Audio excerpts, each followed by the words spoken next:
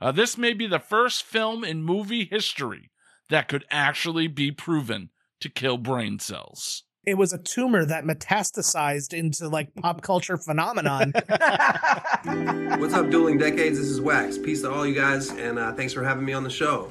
Will it be the 90s or the 80s? Beanie Babies or Crack Babies? Will it be Nirvana or Madonna? Maybe Britney, maybe Whitney. Do you like new metal or new wave? Dave Grohl or Super Dave? I don't know. But now the battle begins. Dueling Decades. Let's see who wins. Dueling Decades. Broadcasting from the newspapers.com studios, it's the adult-only retro game show where the decades battle for supremacy. Because it's your history, we just fight for it. I am Mark James, and welcome back to another episode of Dueling Decades. This week, we jump into June with a joyous Best of Duel. I will be battling with June of 1991 alongside the other duelers and the decades they will be fighting for. First off, representing June of 2001, please welcome back to the show, the media king of the North, Joe Finley. The summer of 2001, when we just knew that everything was going to be awesome forever. No, it's actually a pretty fun year. We're looking forward to talking about it. I'm happy to be here as always, and let's rock and roll, babies. Also on the panel this week in Dueling with June 1981, say hello to the host of Garbage Pail Flicks. It's Chucky the Wolfman Savage. Hey, what's up? What's dueling, duelers? We're bringing back the 80s this time. Retro heat in this 1981 June summer was a cruel, cruel summer. Bring it on, rude boys. Yeah. Dig it. And as always here on the show, we need somebody to adjudicate all of this awesomeness. So back behind the bench is the man who always wants to zoom a zoom zoom and a boom boom. All rise for the Honorable Judge Man Crush. Oh, that was fucking weak. I've been away for so long, and you guys skipped a decade. Fuck, I don't like 2001. Geez, I was like, it's been a while. Well, was that 2001? I was like 99, right? Like, I think the 80s and 90s, I know like the back of my hand at this point. The 2000s, and I mentioned this to these guys before the show. You can tell where I've been. That I kind of wish that they had done 03 and 04 because those years I was away for most of it, and I don't know shit about. Actually, how's it go in Ozark? I don't know shit about fuck, and that would be 2003 and 2004. So, but I'm happy we got 01, 81, 91. Let's do this shit. I don't even remember how to play it. Let's go. Ladies and gentlemen, the following contest will be held under Dueling Decades rules. The judges' coin flip shall decide who picks first out of the 5 Dueling Decades categories: movies, television, music, news, and hot products. A judge's ruling will determine who wins each round, allowing the victor to choose the next available category. The first 3 rounds are worth 1 point each, with rounds 4 and 5 worth 2 points apiece. And in the event of a tie after all 5 rounds, we'll go to a final wild card round. All right, duelers, remember to like, subscribe, and play along at home. It's time for more Dueling Decades. All right, let's go right down to Man Crush for the coin toss this week, which will be between Joe Finley and Chucky. Chucky, you're going to call it this week. Let's go. I did a tails last time. Let's go heads this time. Let's go with head this time. Bullshit detected. Take precautions. Sorry, I grabbed the wrong thing to flip. All right, let's. I got this Tom Higginson Boombox Crew pin. Our friend Tom Higginson. So let's go heads. Will be the front of this pin, which is the Boombox Crew, and the back is silver. What do you want? You said heads? Yeah, heads. Right, here we go. Listen to it. Listen. Oh, it's silver. No. All right, Joe Finley, you won the coin toss. you take control of the board, and you get to select our first category.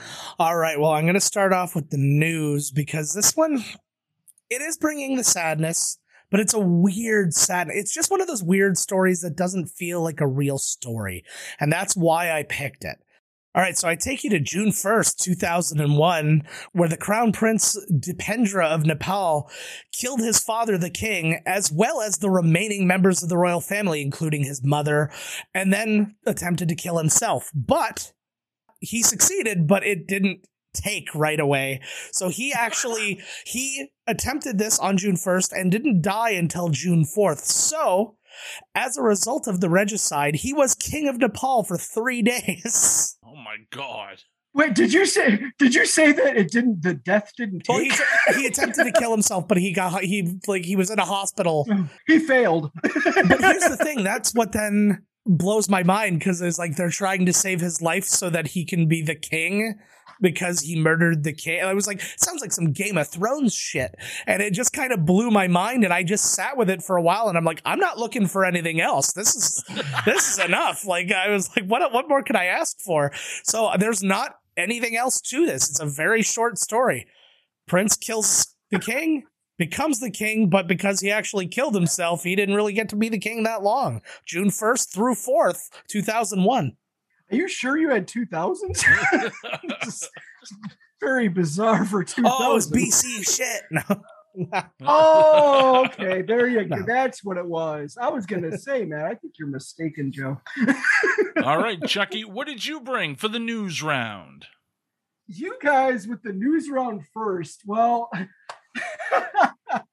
all right, here we go. News. The Center of Disease Control and Prevention reported that 5 homosexual men in Los Angeles, California, have a rare form of pneumonia seen only in patients with weakened immune systems. AIDS! Scientists believe that HIV originally came from a virus particularly to chimpanzees in West Africa during the 1930s and originally transmitted to humans through the transfer of blood through hunting. Over the decades, the virus spread through Africa and to other parts of the world. AIDS! The 1981 global pandemic in HIV/AIDS continues to be an ongoing worldwide public health issue. According to the World Health Organization, as of 2021, AIDS and HIV has killed approximately 36.3 million people, and approximately 37.7 million people are infected with HIV globally. AIDS! By December of 1981, there was 337 reported cases of severe immune deficiency. The CDC estimates about roughly 42,000 people were unknowingly HIV positive at the time. AIDS! I give you June 5th, 1981, the first recognized case of AIDS! If you put on your Chucky filter, it'll change all the AIDS to kayfabe. Wait, did you say AIDS? AIDS! Yes, AIDS! Interesting. All right. My news pick this week, it tells the chapter in the life of a man who was a professional football player. He married an iconic Amazon woman. He's now a professional boxer, and he'd later go to prison. I'm talking about former New York Jet, Mark Gastineau. Woo! So let's go to an article by Michael Katz, June 8th, 1991, where the headline reads, Gastineau sacks foe in 12 seconds.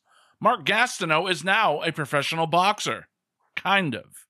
Officially, he was one for all of 12 seconds, but the clock was stopped early in the first round last night. Not surprisingly for a show that almost did not start because there was no ring or gloves 7 hours prior. The ring card girls had to be recruited from the audience, and there was some doubt whether or not the knockout of Derek Dukes was real. Many in the crowd of about 1,000 at the 6,500 Salem Civic Center didn't even see the punch that lifted Dukes backwards about 2 feet into the air. Dukes said, I didn't see anything coming. I think it hit me in the neck. But referee Al Rothenberg, supported by videotape, proved correct when he said it was an upright uppercut that Dukes leaned into just after slipping the jab. Dukes didn't get up in 10, though, but that was because Rothenberg had to stop the count when old number 99 of the Jets didn't know that he had to go to a neutral corner.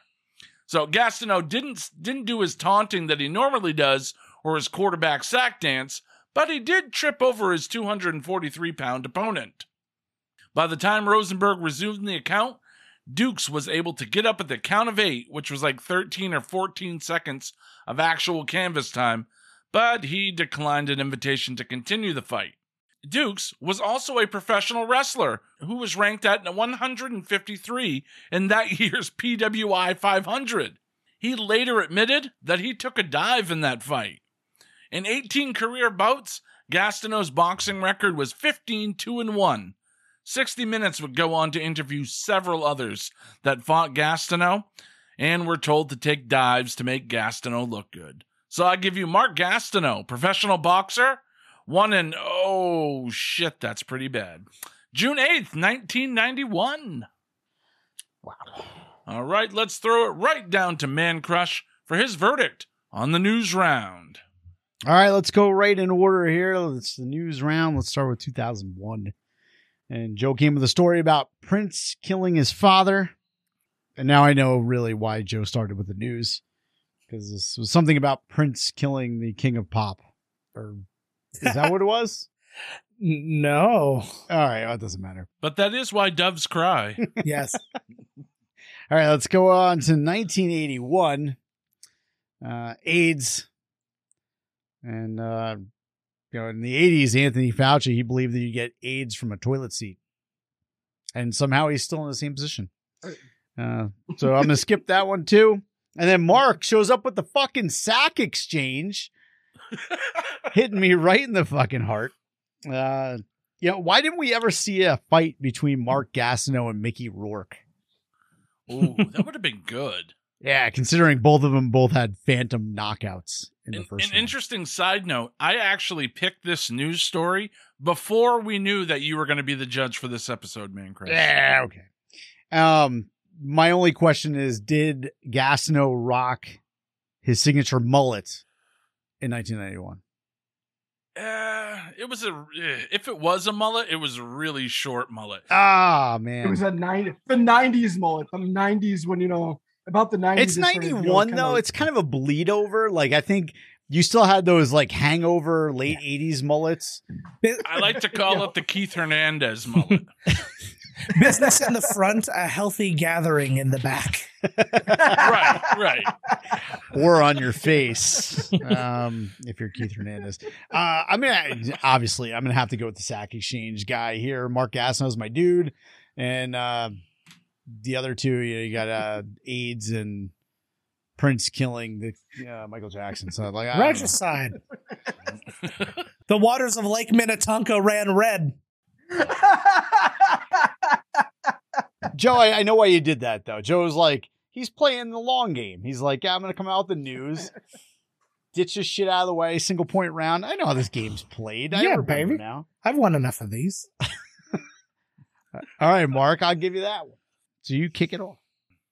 All right, so I pick up the first point, and I jump out to an early lead, but more importantly, I take control of the board. Let's go to the television round, gentlemen. All right, for my TV pick, let's tune into the Superstation, WTBS, at 7:05 p.m. on the night of Wednesday, June 12th, 1991, for Clash of the Champions 15. Live from Knoxville, Tennessee. There was about 5,000 people in attendance that night. TBS earned a 3.9 TV rating on the night, and it was seen in 2.2 million homes. Our announced team for the evening was Jim Ross and Tony Schiavone. Now, this event was coming off the heels of the first ever Super Brawl. WCW actually put together a good card for this one with some great names on it and a mix of kind of like competitive and quick fun matches. So if we take a look at that card, starts off with the Young Pistols in the Z-Man. They defeated the Fabulous Freebirds, which was Jimmy Garvin, Michael Hayes, and Bad Street in this incarnation of them. Then we have the first appearance on TBS ever of Oz, who had debuted at Super Brawl 1 month before. He defeats Johnny Rich in a minute 29. Now, if you're not familiar with Oz, it's Kevin Nash dressed up as the Wizard of Oz. I mean, greatest gimmick ever in the history of wrestling. Only one with a monkey. Then we move on and have Dangerous Danny Spivey. He defeats Big Josh. Dustin Rhodes defeats Terry Taylor. No Red Rooster there. He was just Terry Taylor or Terrence Taylor. But he defeats him by DQ when the York Foundation interferes in the match. Sting then goes on to defeat Nikita Koloff in just under 10 minutes. Arn Anderson and Barry Windham team up to defeat Eli Gante and Flying Brian Pillman in a loser leaves town match where Pillman actually had to leave WCW only to return a short time later as the masked wrestler Yellow Dog. The Steiner brothers that night would defeat Hiroshi Hase and Masa Chono to retain the IWGP Tag Team Championships. And the Diamond Stud, Scott Hall, along with his manager, Diamond Dallas Page, defeats Tommy Rich in under 2 minutes. Steve Austin with Lady Blossom defeats Joey Maggs to retain the WCW World Television Championship in 25 seconds. Lex Luger defeats the Great Muta. And in the main event, the Nature Boy, Ric Flair, defeats Beautiful Bobby Eaton in a 2 out of 3 falls match. And the show actually also featured a segment where Paul Heyman beats Jason Hervey of Wonder Years fame over the head with a cell phone, only to have Jason Hervey's love interest, Missy Hyatt, run out for the save. Oh, and a really weird segment with PN News and Salt and Peppa, where PN News comes out to the ring and busts a rap, but Salt and Peppa do not. So take out your Peacock, fire up the old WWE Network, and watch some Clash of the Champions 15 from June 12th, 1991. Impressive. All right, Joe Finley, over to you for the television round.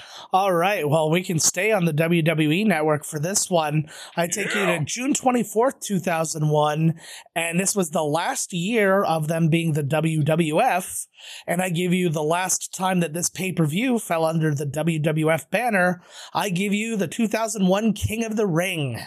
This is one of the most full King of the Ring cards you'll ever see. There are a couple of lesser matches, but then this one goes deep after that. So the first match, Matt Hardy defeats Just Incredible to retain the European Championship. Cool, whatever. Then we have the Dudley Boys beating Kane and Spike Dudley for the Tag Team Championships. Jeff Hardy beats X-Pac for the Light Heavyweight title. Then in the King of the Ring tournament, our self-Team Wreck, consisting of Rhino, Edge, Christian, and Kurt Angle, we're the final four in that tournament. Edge goes on to beat Kurt Angle in the final one to win the tournament. Kurt Angle had fought Christian and Edge fought Rhino prior to that.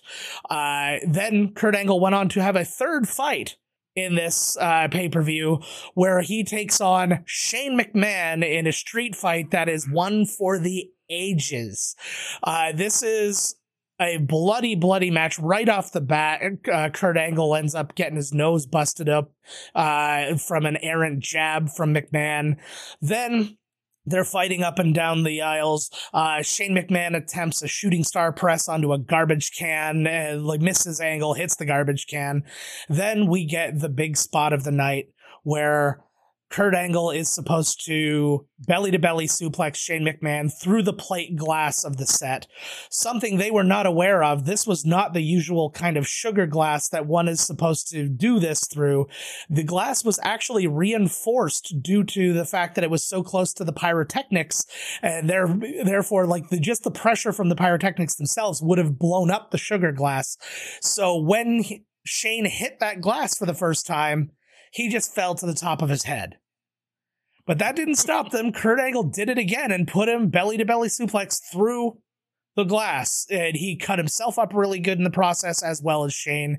Then he tried to do it again, coming back through the other glass. And again, he hit and slid down and landed on his head. A smart referee might have stopped the match right then and there, but they kept going. He ended up putting him face first through that glass. And that match went over 25 minutes, which was crazy given the fact that Kurt Angle actually had 2 solid matches prior to that already. Also, Kurt Angle had a broken tailbone going into that match, and Shane McMahon and Kurt Angle both spent the night in the hospital after that with multiple injuries and lacerations. The That wasn't even the main event of the night, though. Stone Cold Steve Austin was in a triple threat match with Father of the Year Chris Benoit and Chris Jericho in a triple threat match for the championship. The match resulted in a neck injury to Benoit that kept him out for a year, but Stone Cold won and retained his title. So that was just one of those pay-per-views that just hit hard the entire way. Like, tons of good matches, and even the ones that weren't like super good matches were still for belts. So I give you the King of the Ring, June 24th, 2001. Fantastic. Great show. Great pick. All right, Chucky, it is over to you. What do you have for the television round? Big surprise, I didn't go with wrestling. I actually should have kept the theme going, but I went a little bit different route, and we're going to talk about music videos. A variety show premiered. Little underground. I feel it's a little bit overlooked sometimes. Premiered on the USA Network at a very late time slot, usually following USA Up All Night movies. Mainly hosted and narrated by the voice of one Pat Prescott, and created by Stuart Shapiro. The show ran for 4 hours and originally aired from 1981 through 1988. Before moving into syndication in the early 90s. It even predated MTV's launch by 2 months as far as music videos and TV go. We get Night Flight? MTV wasn't showing clips from David Lynch's Eraserhead, though. An eclectic mix of short films, cartoons, B-movies, stand-up comedy, documentaries, music videos, and, of course, retro commercials from that era. The series was one of the first sources in American television to see full-length and short films not generally aired on network television or even pay cable channels like HBO. It was the first place that many Americans were able to see music documentaries such as Another State of Mind, the Grateful Dead movie, or Pink Floyd The Wall. Strap in and take off with the TV series Night Flight, premiered June 5th, 1981.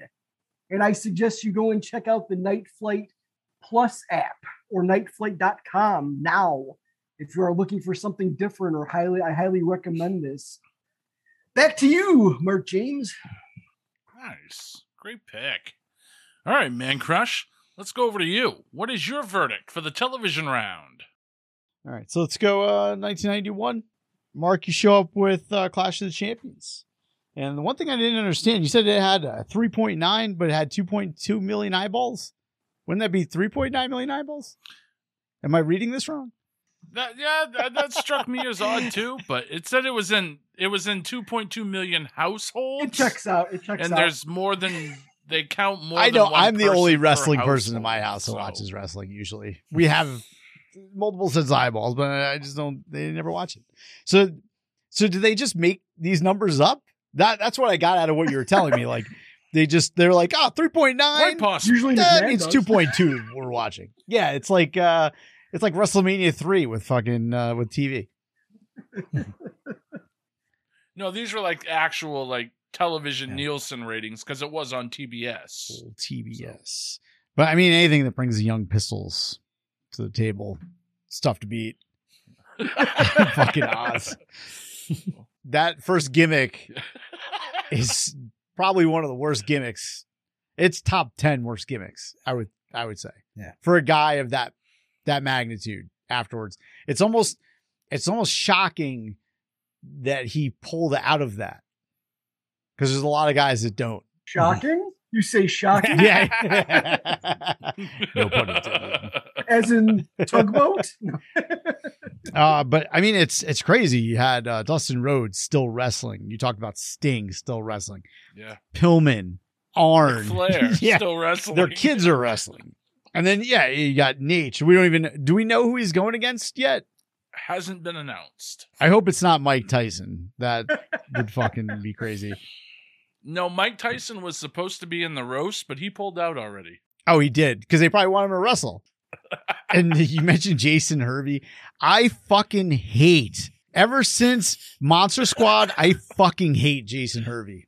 Fucking Wayne Arnold. Like, even Wonder Years, like, the stigma was not gone. I was like, you're that scumbag from Monster Squad. Yeah. And you're still a fucking douchebag. And I don't know, he might be a great guy in real life, but it doesn't matter because he played that role so well. Well, Pee-wee too, man. I say Pee-wee's Big Adventure. Yeah, he's a fucking Same shit. Little son of a bitch. fucking asshole. And then you also mentioned Salt and Pepper. Funny enough, I'm going to see New Kids on the Block next month, forced. Nice. And Salt and Pepper is actually playing. I'm actually looking forward to seeing them and Rick Astley. No. Oh, Jesus. Oh, You're going to wow. get Rickrolled live. Nice. I'm looking forward to those two. Definitely not really looking forward to New Kids on the Block.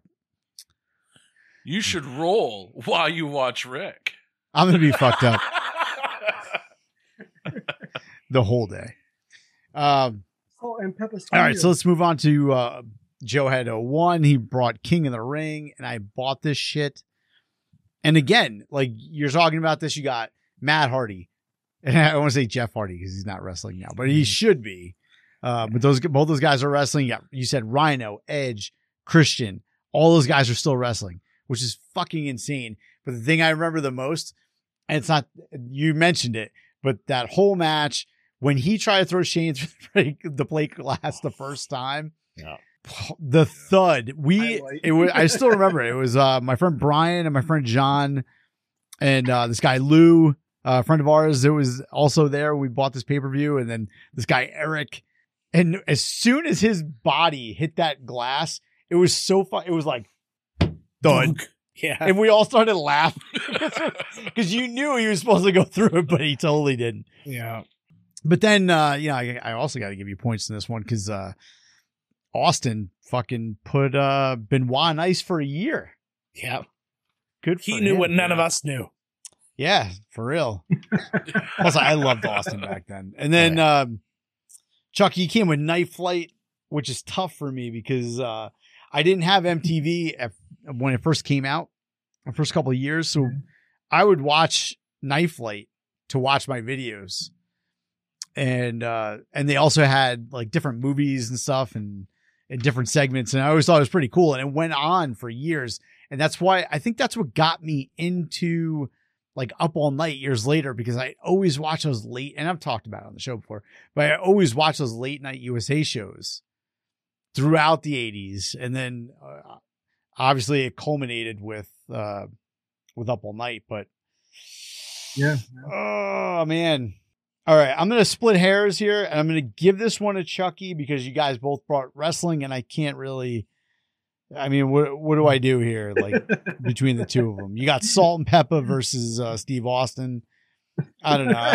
And you got the Young Pistols. I'm going to have to go with Night Flight. Oh yeah. There you go. All right, Chucky, you tie up this game. You take control of the board. Where are we going for our final 1-point round? Okay.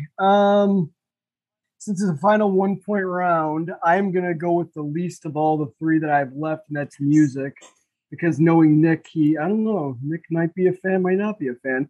But following this group, their self-titled EP, prior to this in 1980, this new wave group had just a few hit singles off this particular album, which sported a Boy Scout floating in clouds, waving creepily and smiling. The cover was a parody of the Boy Scouts of America 1960 official handbook, illustrated by Norman Rockwell, was the choice for their album cover. But what else would you expect from the man who would we would come to know as Danny Elfman? This album could almost be a soundtrack for 1981, an early ska sound, if you will, with the title track "Only a Lad" and other hit singles like "Little Girls" and a radical cover song of "You Really Got Me," rounding out the top 10, rounding out the 10 song track list. That's why. It was highly acclaimed, but never made the top 100 that year, though. Ended up a cult, underground, gothic type of vibe flavor that inspired many thereafter. I give you the band of the man who gave us the theme to The Simpsons and so much more, Tim Burton's friend and sometimes our friend, Danny Elfman, and Oingo Boingo, Only a Lad, their second studio album released on June 19th, 1981. I'm going to beat Mark to this. Mark saw Oingo Boingo. You son of a bitch. No, totally wrong. I never saw Oingo Boingo. I would never stoop so fucking low. I saw Wang Chung. Get it right. I knew it was one of those fucking terrible bands. I can't even say anything to that. I don't know what's worse. You defend, like you said, one and then you defended it with. I saw Wang Chung. Right. Oh God. Wow. Man. Good stuff. All right, Joe Finley, it's over to you for the music round. All right. Well, I'm going to take you to actually a concert festival, in fact, that is very indicative of the year in which it came out. I give you Pink Pop 2001 that took place in Megaland at Landgraf, the Netherlands. Some of the acts that appeared on this particular day, which was June 4th, 2001, were Limp Bizkit, the Manic Street Preachers, Semisonic, The Hives, The Offspring, Tool, and Radiohead. And I save Radiohead to the end because it was actually the same day of the release of their album Amnesiac, which was kind of the part 2 of the Kid A, because it was all recorded around the exact same time. So it was just a concert that really kind of enveloped the year in rock as you kind of see it. Radiohead was in the middle of their Kid A and Amnesiac tour at this time. They were averaging 22 songs per show, and then at least one encore. They were doing upwards of 6 or 7 songs over several encores during this period of time. This was one of their shorter concerts where they played only 15 songs and did an encore. But it was mostly stuff off of the recent 2 albums. I happened to do a little research on Radiohead because I was looking up Amnesiac and all that stuff, and they were going through the set lists for this particular tour for them. And of the 35 concerts that they did, they only played the song Creep once during the entire time. Not a fan of Creep are the Radioheads. Not so much. So, but yeah, they played their asses off, and they helped headline this pretty cool all-star event with some pretty cool things and very different. Like you don't get more different than Limp Bizkit and Tool. You don't get more different than The Offspring and Radiohead, especially like this era of Radiohead. So that's what I give you. June 4th, 2001, same day as their release of Amnesiac. Radiohead highlights Pink Pop 2001. Excellent. All right, well, rolling on in the music round, let's go to my music selection. All right, released June 18th, 1991, I present to you for your listening pleasure For Unlawful Carnal Knowledge, the 9th studio album by Van Halen, and the 3rd album with Sammy Hagar. It sold 3.9 million copies in the United States, and it's certified 3 times platinum. The album actually marked the return of Van Halen's harder roots rock sound. It was kind of a little more guitar-centric than their last few albums, 5150 and OU812. It debuted at number 1 on the Billboard 200 album charts and maintained that spot for 3 weeks. Now, the title of the album came from the Red Rocker Sammy Hagar himself, who wanted to push the censorship issues and originally wanted to call the album Fuck, but instead settled on the acronym instead. So the outstanding track listing for this one is as follows. Starts off with probably one of my favorite Van Halen songs, Pound Cake. Then we move on to Judgment Day, Spanked, Runaround, Pleasure Dome, In and Out, Man on a Mission, The Dream is Over, and then who can forget the rockin' tune who helped usher in Crystal Pepsi, Right Now. And then 316, the Eddie Van Halen instrumental. And then the album finishes off nicely with Top of the World. The album won the Best Rock Album Award at the Billboard Music Awards and Best Hard Rock Performance with Vocal at the 92 Grammys. So I give you For Unlawful Carnal Knowledge, also known as Fuck, by Van Halen, June 18th, 1991. All right, Man Crush, what is your verdict for the final 1-point round? The music round. All right, I've said this a million times before. Music is visceral, so I'm going to be quick with this. It's either you like it or you don't. And let's go in order. Chucky came with 81. You got Boy Scouts Floating on Clouds, Little Girls, Danny Elfman, and Oingo Boingo. You lost. 01, we got Pink Pop. You got Maddox Street Preachers you brought up. Who the fuck are they? They're a band. They were around that. Okay. They're a band. They play music. And then, you know, like, listen, I loved Radiohead when I was in high school, but Tom York blew his load on OK Computer. And then when I saw him in concert, they refused to play Karma Police or Creep. So fuck you. And fuck Mark. Pound Cake. Run Around. Fucking right now. Mark standing on top of the world. Oh no. All right, Mark got this round. Right. I feel like Mark has picked Van Halen at least 3 times since I've been on. Really? I think at this Every point other on the time show, it's Van Halen. I think we've picked almost every single Van Halen album because they're just that legendary of a goddamn band. Yeah, I don't think Mark picked the albums though. Like honestly, I don't remember too many albums popping up. I think Mark picked last time I remember Mark picked a concert. Like one of Van Halen's their first tour or some shit like that. And they're so prolific. Like those guys are so prolific. Like I had the same thing. I remember one time we were doing a whole year and I came across 3 Led Zeppelin albums in the year. And I'm just like, they're going to come up a lot, bands like this. Like, yeah. That was a huge album though. I remember they were away for a while and they came back and I saw the album. I still own it. I have the CD somewhere. And then I had no idea that it was going to be that good. Listening to the whole album, I think, what was the first single that came out for that? Was it Run Around? Pound Cake. Was it Pound Cake? All right. So like after that first single came out, I was like, all right, that'll be all right. And then I listened to the whole album is good. Like every single track in that album. And then it is. You got that instrumental you're talking about 316. Yep. With, Eddie fucking just ripping it up. Dude, so it's a no-brainer. Sorry guys. Yeah, one of my favorite Van Halen albums for sure. It's very underrated. It really is. I think a lot of people talk about, especially when it comes to Sammy, a lot of people talk about OU812, but I think this album's better. Yeah. But again, and I brought this up on the show like not that long ago, maybe beginning of this year, maybe the end of last year. I am now a DLR guy, but this is a good album.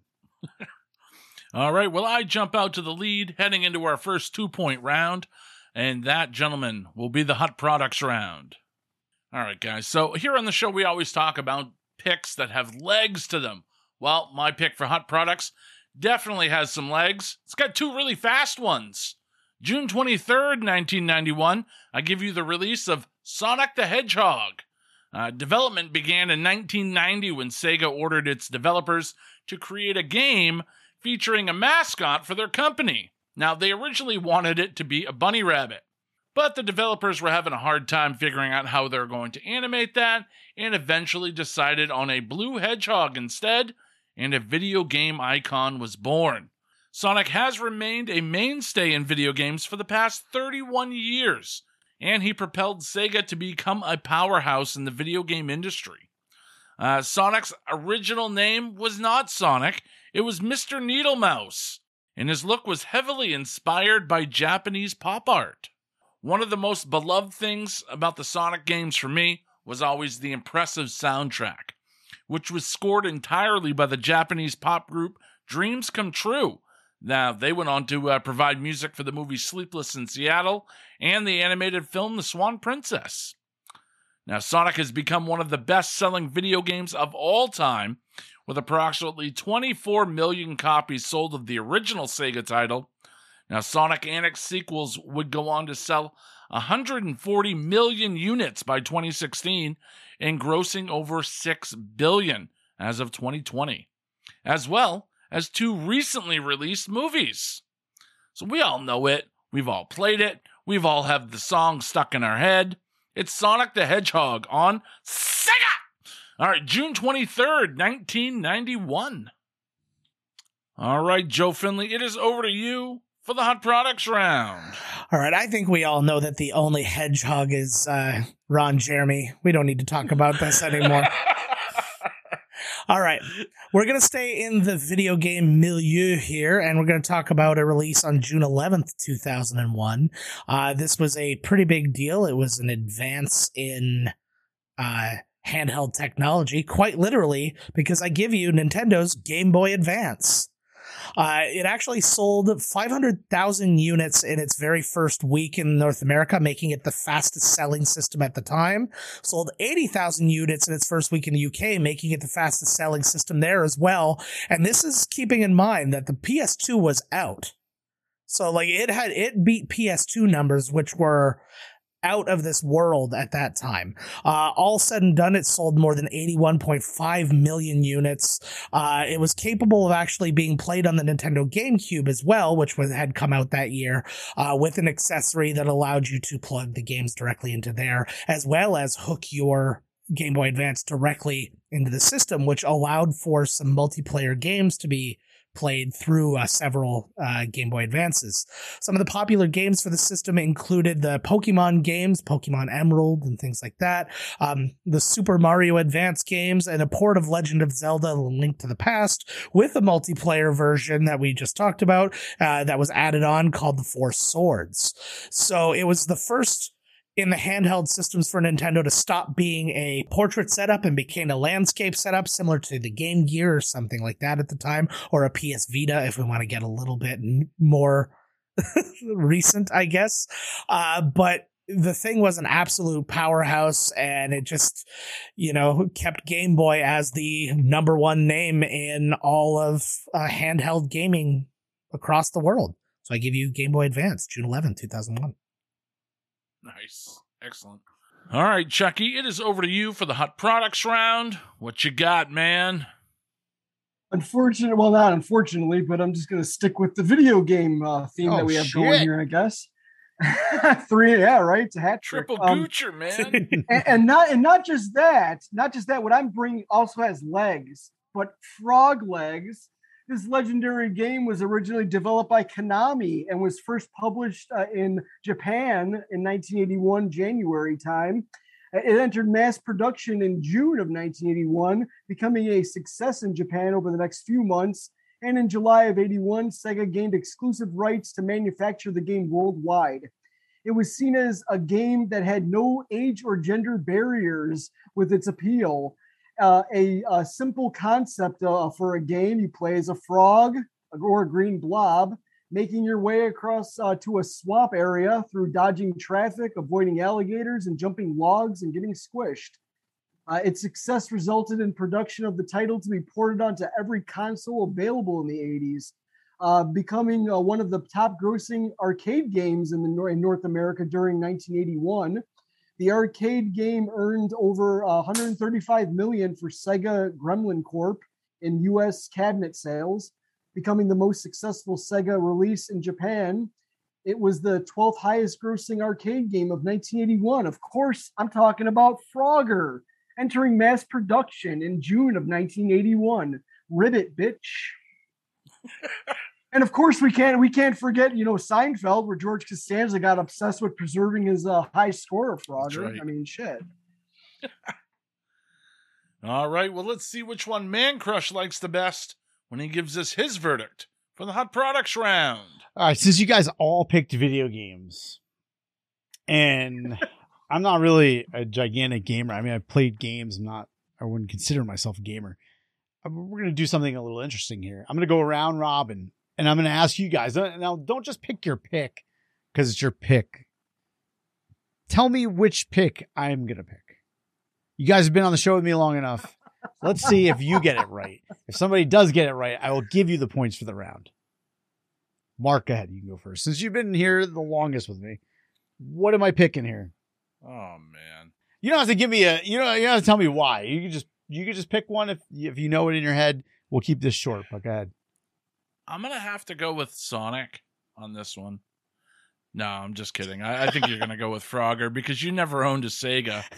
You had a TurboGrafx, so fuck Sonic.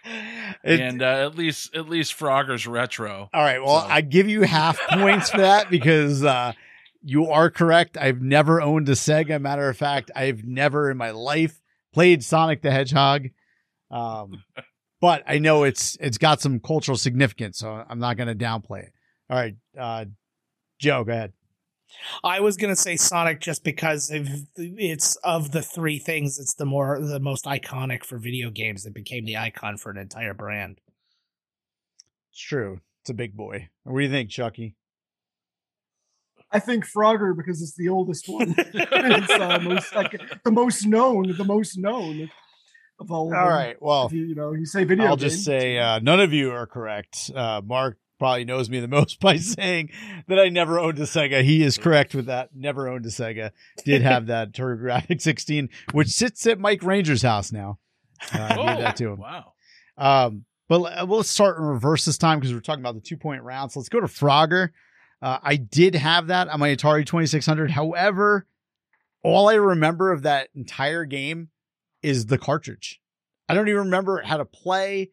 I remember it had like green borders like in the game itself, and there was like water, but I don't even remember how to play it. It probably sucked shit through a straw. So Frogger, nah. And then Sonic the Hedgehog. Like Mark said, I've never played this game. Did you say the original name was Mr. Needle Mouse? Mr. Needle Mouse. Yeah, that's Mouse. Needle Mouse or Mouth? Mouse. Did that guy get fired? He should have. I hope so. It's the worst. No, that's actually what they used as the working title, and that was like its code name for a while. Oh, good Lord. That's horrible.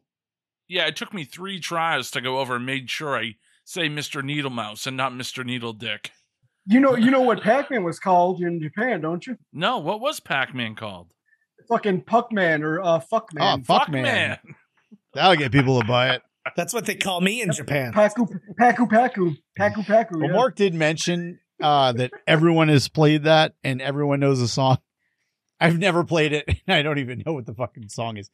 So, Yeah, wow. so, and then we got Game Boy Advance, and you would none of you guys picked Game Boy Advance. That it was going to be my selection for this round, but I am going to give this one to Joe, and the reason is this: when I was in Iraq, I traded with another Marine for a Game Boy Advance for a can of dip. Whoa. Best deal ever. We were out on a mission that we were out for like a month, and I had extra dip cans in my bag. It was like Skull or some shit, like Skull Mint or something. And the guy, he was so hard up for dip, traded me his Game Boy Advance, and I played, and I had all his games too. He gave me like I had Tony Hawk's Pro Skater 2 was on there. Oh my God. Mario Kart, fucking Super Mario World I had on there too. Like that's what I did for 7 months. So I got to go with Joe in this one. Wow. And it surprised me that was so old. Maybe that at the time I thought I was ripping him off, but I was there in 2004. So was that old as shit? Was there another one after that? I don't even know. Well, I mean the DS, but that was a little while later. But, okay. Yeah. That's crazy. It's something we kind of realized when we did the last 2000s episode is like, wow, like the 2000s really were a long time ago. Yeah, dude. Like it doesn't seem it when you look at the year. You're like, 2005, or like I got out of the Marine Corps in 2007. Feels like 8 generations ago. Mm-hmm. It's nuts. Anyhow, so Joe's on the board. I think he tied it up. All right, Joe Finley, just like a good porno, you've come from behind, and you've tied up this game, and we're heading into the final round, which is, of course, is going to be the movies round. This is a good one. All right. I'm just going to go ahead right off the bat with this one, so I'm going to take you to June 22nd, 2001. The movie could have been a commercial for Nos and Corona, but it should have been a commercial for the Olive Garden, because when you're there, you're family. I give you the Fast and the Furious. This first movie in a 10-movie franchise plus a spinoff, finds Los Angeles police officer Brian O'Connor having to decide where his loyalties really lie when he becomes enamored with the street racing world he's been sent undercover to destroy. Just to remind people, so people who see the trailers for the most recent ones, like, Fast 9 and all these different things, where they're taking down terrorists and they're like flying in space and they're doing all these kind of things. It all started out taking down a group of street racers who were stealing VCR DVD combos out of the back of a truck. That's where it all began. So the movie starred Vin Diesel, Paul Walker, Michelle Rodriguez, Jordana Brewster, and Fire Festival's Ja Rule. This is a franchise that doesn't have legs, but it's got wheels. It's got 10 movies, like I said, and it's brought more stars in, like The Rock, Jason Statham, Tyrese, Ludacris, John Cena, Charlize Theron, Kurt Russell, Helen Mirren, Gal Gadot, so many more. This movie made $207 million on a $38 million budget. The whole franchise has made $6.2 billion, making it the 8th highest grossing film franchise of all time. And when the 10th movie comes out, it actually stands a really good chance at actually cracking the top 5 because it's really close to those other ones right now. If it gets in the 800 million again, it pretty easily enters the top 5. And, you can't say much for it. It's a movie that I made fun of frantically when it came out, and then when Too Fast, Too Furious came out, I just couldn't get enough of making fun of it. And then when Tokyo Drift came out, I still make stupid Tokyo Drift jokes every day. Drift? What you mean drift? If you ain't out of control, you ain't in control.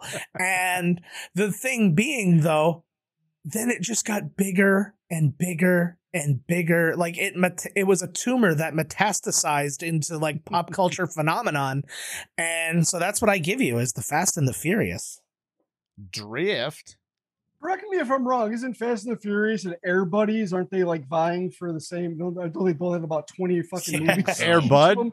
Air Bud? Yeah. It's the buddy I think there's only like 6 of them. I had that as a selection way back in the day when John Cross was judging. And I think he gave me the round. For Air Buddies. Nice. That's the only thing that can rival Fast and Furious. Hey, Space Buddies for life, man. John Ratzenberger rocks in that movie. Hey there, Normie. All right, guys. So for my movies pick this week, we're going to go over to a movie released June 7th, 1991, from director Stephen Herrick, the man who brought you Bill and Ted's Excellent Adventure. It's Don't Tell Mom the Babysitter's Dead. So let's go over to our good friends at newspapers.com for a review appearing in newspapers across the country by Marshall Fine of the Gannett News Service. The headline reads, "How bad is Don't Tell Mom the Babysitter's Dead?" Well, how bad do you think, given that title? We're not talking about a movie made by people with room temperature IQs. We're talking about shoe size IQs here, and not big shoes either. This may well be the first movie targeted at the brain dead. Minimally talented Christina Applegate stars as Sue Ellen Crandall, a Southern California teen whose mother is going to Australia for the summer. Then after a little rundown of the movie's plot, he goes on to say, Applegate's range includes 3 different pouts. The rest of the teen cast, former Dueling Decades judge Keith Coogan, Josh Charles, Robert Hy Gorman, and Danielle Harris, they're equally charmless. The adults, Joanna Cassidy, John Getz, and Conchita Tomei, are merely pitiable. This may be the first film in movie history that could actually be proven to kill brain cells. Of course, we all know and love this movie, and it would go on to become an all-time classic once it hit cable and the VHS shelves. But sometimes it's just fun to look up some bad reviews and just see how wrong they got it. So I give you Don't Tell Mom the Babysitter's Dead, June 7th, 1991. I saw that movie at least 3 times in theater, so fuck them critics.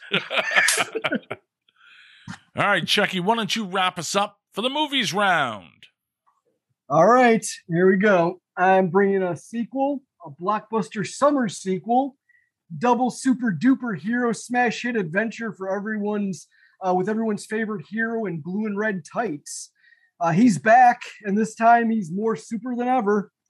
Christopher Reeve foils the plot of a terrorist by hurling their nuclear device into outer space, but only the bomb shockwaves free Kryptonian villain General Zod and his henchmen Ursa and Nan from their imprisonment.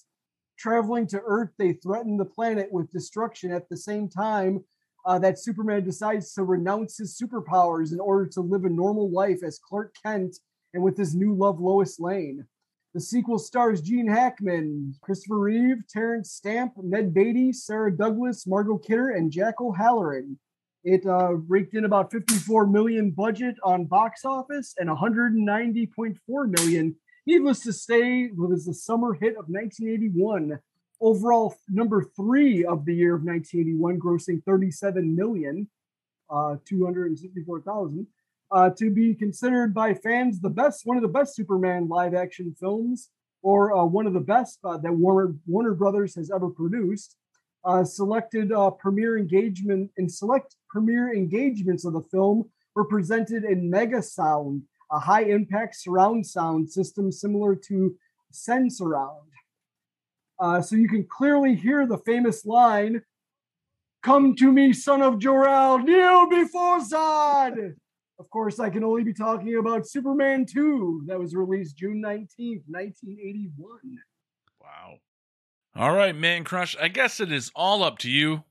What is your verdict on the movies round? Holy shit. This is tough, actually.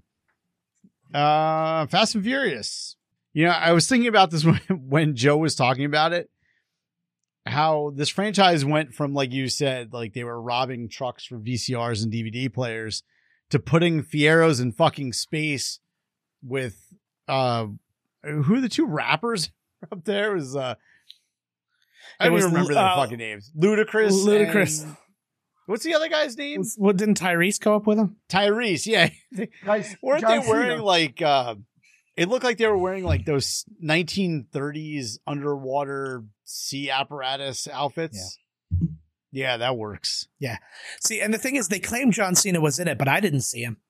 Well, nobody did. But anyhow, getting back to my point, well, I was talking about that in my head, and I was like, no movie has ever done this. And then as I was thinking about it, Friday the 13th went from Jason's mom killing people in Crystal Lake to him going to space and in dreams. So there has been another franchise that's done it. So, but that's an excellent choice. And then Mark brought fucking Coogan. This is done, man. And then every time I ask Mark to do something, he goes, right on top of that, Rose. But seriously, like, I had this one on RCA disc. Superman 2 was like my fucking. It wasn't in the Man Crush 5, but I watched it quite often. And then as an adult, the Donner cut and everything else. I mean, it's just hands down. Superman 2 has to take this round, right? I mean, they're all good in their own right, but Superman. Yeah. Wow. And I'll say it again, like I said off the air. That was my. I'll just say. You know what else came out that year was the Great Muppet Caper, which I went against, and I switched my movie up because I found out that Man Crush was the judge today. Actually, what's funny, I had that movie on RCA disc as well. Wow. But I never watched it. So I guess either way, yeah. But I mean, yeah, you know what? Caper, I did watch that. I watched it from time to time, but not as much as real movies. It was no Muppet movie, but or Muppets Take Manhattan. Well, believe it or not, ladies and gentlemen, out of nowhere, Chucky comes out and he wins this round. Holy shit! I didn't even remember who had won. Wow. Is that Chucky's first ever win or something? It is. It is. This is my first win. My first fucking win. Finally. Yeah, up until this point, he's always been known as O for Chucky. Oh my God. So what are we doing? Are we going to go out for drinks after this? Or what, strippers and cocaine or what's going on? It's only 10 o'clock where you are. You got plenty of time. Yeah, just go for it. Yeah. I'm going to the casino. Yeah, let me know how it goes. Play the lotto. Just remember to split it with me. Exactly. I won with Superman. Isn't that some shit? Awesome. Congratulations. Oh yeah, very, man. very, very. No, very honored. Thank you for all the times that I've been on this show, and I wish I kept coming at the count and see, which was this the 10th time I've been on, and I thought you were gonna come with like Svengooli's greatest hits or something. oh, I know. No, I'm telling you, I was gonna do Great Muppet Caper because I'm a big Muppet head, and I'm like, you know what? Now that I know that, because I asked Mark, I said, who did you get to judge after all? He goes, oh, man, Nick. I said, okay. I said, all right, let me. I go, as soon as I said, let me change my movie pick then. Yeah, I mean, honestly, that was good on your behalf, because if you had come with the Muppets, then I think Mark would have taken this. Chucky always comes with the Muppets. Oh yeah, I mean, I can't in good all, conscience wrong. select Fast and Furious, even though it's made $1 gazillion. So I think Mark would have taken it if you would have done that. So good on you. Wow. I really don't like Fast and Furious. I really don't like that franchise. My wife and I, several years ago, I owned them all on Blu-ray, except for like the last two, and we watched every single one of them. And I would recommend to anybody to do that and begin with one. Just spend an entire weekend starting at 1 and ending with, was it the 9th one? Is it It's 9? on 9 right now. Yeah. Yeah. They're shooting Get all 10. the way to 9, and you won't even know, like, make sure you're high. Yeah. You kind of have to be, because even if you're not, you're going to be like, is this a different movie? Are you like throwing out a passive aggressive challenge to me? Because I have never seen one of those movies. That's it. Me either. I never. This have. weekend, No. watch it from 1 to 9. It'll blow your fucking mind. I would take you up on that, Man Crush. The only thing is they really clinched my fucking like hatred. Didn't they replace a ride in Universal with wasn't it like Simpsons or something before, and they changed it to Fast and the Furious? Back to the really Future turned good. into the Simpsons. And then after that, then there was something. There was something. Then there was now whatever fucking Fast and the Furious is. Before it was something way fucking better. I know that. I'll tell you, I went to the drive-in, and the second movie was Too Fast, Too Furious, and we weren't having it. So you're not allowed to switch screens, but they can't tell you that you can't face your car in a different direction and change the radio station. So I turned my car around to face the screen that was doing Matrix Revolutions. Nice. Brilliant. That sounds like an experience I had. I got free tickets to go see Superman versus Batman. And even with free tickets, I really took me everything to not walk out halfway through that movie, even with a free seat. And that never happened. That never happened before. Speaking of Superman, Martha. Yeah, no, that was the part I think was the Martha part. I'm like, I'm leaving. This is ridiculous. Like, seriously? No. I think DC wants to forget all that happened. Yeah, and they want to forget about Ezra Miller too. Awful. I don't think that's gonna happen. Oh god. They got a movie in the can with Michael friggin' Keaton, and they're probably not going to be able to run it. Good lord. Well, again, congratulations, Chucky, on your very first win. You never forget your first time. But why don't you tell everybody what you got coming up on Garbage Pail Flicks? Yeah, you can find me on social media, Instagram and Facebook, Wolfman Savage, aka the Werewolf of Berwyn. Garbage Pail Flicks podcast show will be back soon. But you can always listen to back catalog episodes on YouTube, Podbean, Amazon Music, and wherever else your ears hear things. See videos with your eyes at Garbage Pail Flicks VHS creations and mixes, if you will, are of course on YouTube and archives.org. Tune in, trash out. Live long and prosper. May the Force and the Schwartz be with you guys on my first fucking win. Woo! Ow! All right, Joe Finley, why don't you tell everybody what you guys have coming up on Miscast Commentary and your sensational YouTube channel? I've just canceled it all because I lost, so forget it. I'm giving up on this whole game. No, well, lots to come in the coming weeks on Miscast Commentary. Got a couple of fun ones. We got Highlander coming up as well as Nobody. So that's what we're dealing with over there. And then on my channel, Miscast Joe, and you can also follow me on any of my socials. Anything Miscast Joe is me. You can find me there just reviewing lots of stuff. I'm actually, the headphones I'm wearing are being reviewed right now. A laptop next to me is being reviewed right now. I've got some more microphones coming in. As always, I am swimming in gear, and we're going to talk about it on the channel. Awesome. Looking forward to it. Now, Duelers, if you've missed an episode of our show, don't worry. You can always go over to duelingdecades.com, where you can catch all of our past episodes. You can subscribe on iTunes, Spotify, everywhere podcasts are available. So until next time, Duelers, we're going to bid you a peace, love, light, and a joy. Have a grateful week, everyone. Podcast New York. Be heard.